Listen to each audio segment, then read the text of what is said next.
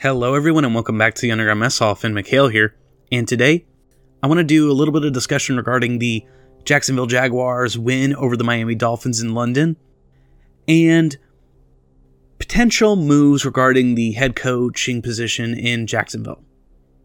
So to get started, the Dolphins lost to the Jaguars 20-23, and I think the stat lines really tell the story here of the difference of Tua Tagovailoa and Trevor Lawrence. Now, one thing to keep in mind is Tua's a good quarterback. He's not a bad quarterback.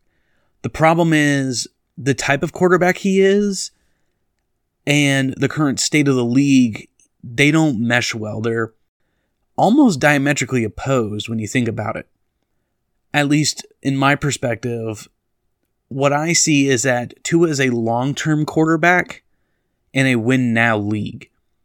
When you look at all the moves, all the teams that are playoff competitive or playoff viable, what are they doing?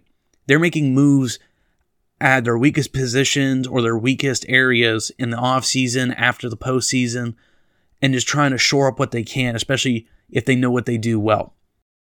And Brian Flores, he's done a really great job of rebooting and rebuilding the Dolphins. However, I think currently their weakest spot is the quarterback. It's not due to anyone's fault. It's just due to the status of the league. Now, when we look at the stat line, this to me kind of showcases the issue right now, especially talent-wise. So, Tua's stat line during this game was that he had 33 completions on 47 attempts for 329 yards, 2 touchdowns, and an interception. That's not a bad stat line, even on a losing team to a close game. Now, unfortunately, though, the Jaguars, Trevor Lawrence, he had 25 completions on 41 attempts for 319 yards and a touchdown. Now, he didn't have an interception, but considering his rookie season, that's really good that he's starting to button that up and not have as many interceptions and turnovers. He did fumble, I believe, 1 or 2 times during the game. But this is particularly troubling because if it takes Trevor Lawrence 25 completions to get 300 plus yards, and it takes Tua almost 10 more to get 300 plus yards, that's an issue for the Dolphins because they look at that and they go, this guy's a rookie.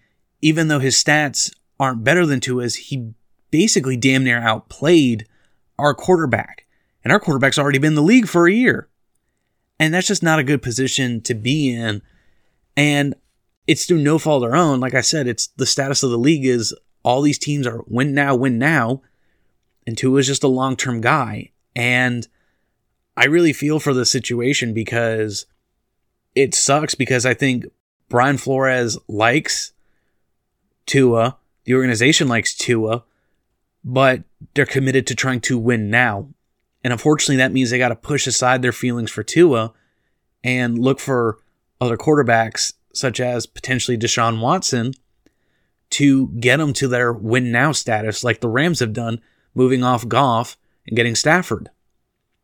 And that's just what I think is unfortunate about this situation is that I really like Trevor Lawrence and I like Tua's story, but when the new guys stat line, just even though it's not better than Tua's, when Lawrence is pretty much is comparable with less attempts and less completions, unfortunately Miami's going to have to look at that and be like, do we really want to go forward with this? But, we'll see what happens. I hope Tua has a breakout rest of the season, maybe just defies everyone, but that's going to be really hard after this game, especially losing to the Jaguars, who just snapped the second longest losing streak in NFL history. But we're going to have to go ahead and see what happens. But unfortunately, that's my thoughts on this current situation right now. Now, moving on to the Jaguar situation. As I stated earlier, this was mainly a quarterback competition for this game. It wasn't coaching versus coaching. And I might not have said that directly. Actually, I didn't say it directly, but through looking through the stat line and watching the game, you could see it was definitely a battle of the QBs to see who would win this game. As well as Jacksonville's kicker, who, making a 52, 53-yarder and then a 55-yarder. Dang, man. That's awesome. But this wasn't coaching that won the game. It was the quarterback. And so the next thing we need to look at, I think, is Urban Meyer. I think he slowed the bleed that he had, which is losing the locker room. He slowed that bleed. However, given other circumstances around the league, such as John Gruden resigning, it's put a pinch on this idea I've had regarding who I think should have and I think soon should become the head coach of Jacksonville. Now, I still think Urban will have until November to see if he keeps his job, but right now he's slowed the bleed. So if he goes on another additional 3 or 4 game win streak after this idea of mine might be shot out of the water completely. It might just be a pipe dream if that occurs. But Urban Meyer, up until this game, had become a distraction, had been saying weird stuff, pretty much threw Trevor Lawrence under the bus, talking about how he wasn't ready to do a QB sneak, basically becoming a distraction for the Jaguars.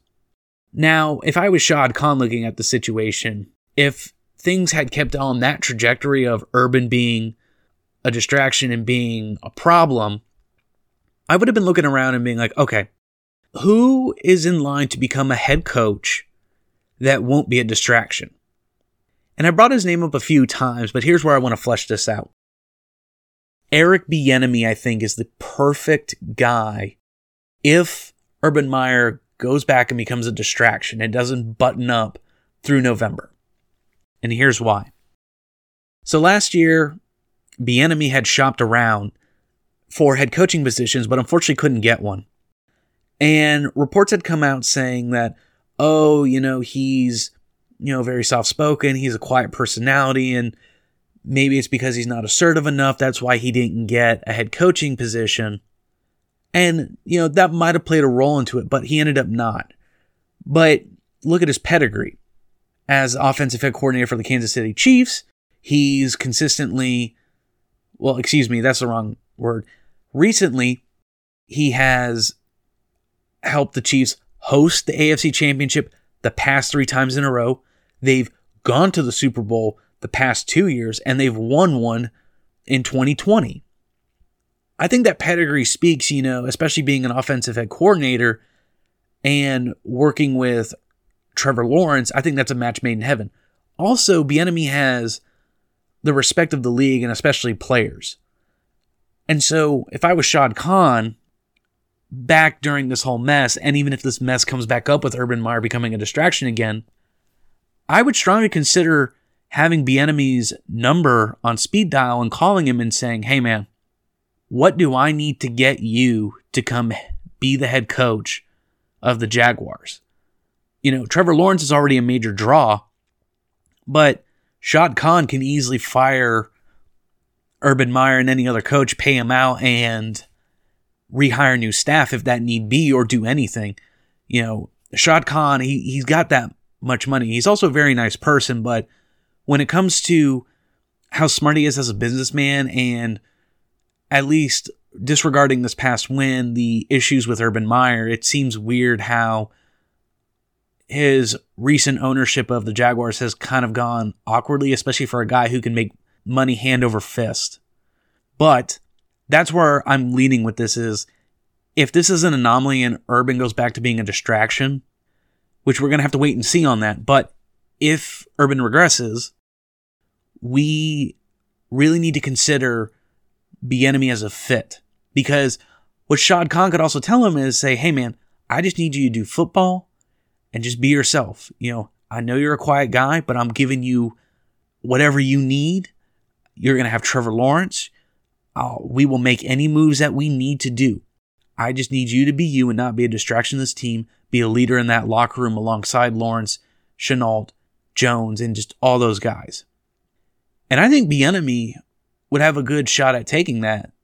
especially considering all the tools he could potentially get, all the personnel changes he'd be able to potentially make.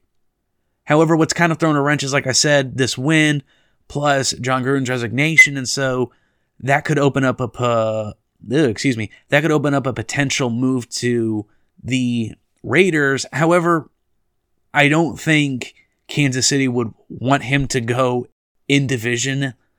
They'd probably be fine with him staying in conference, but they would definitely not want him to go and be a divisional rival, especially with what he knows. They'd probably want to ship him off to Jacksonville or try and push him to go to Jacksonville.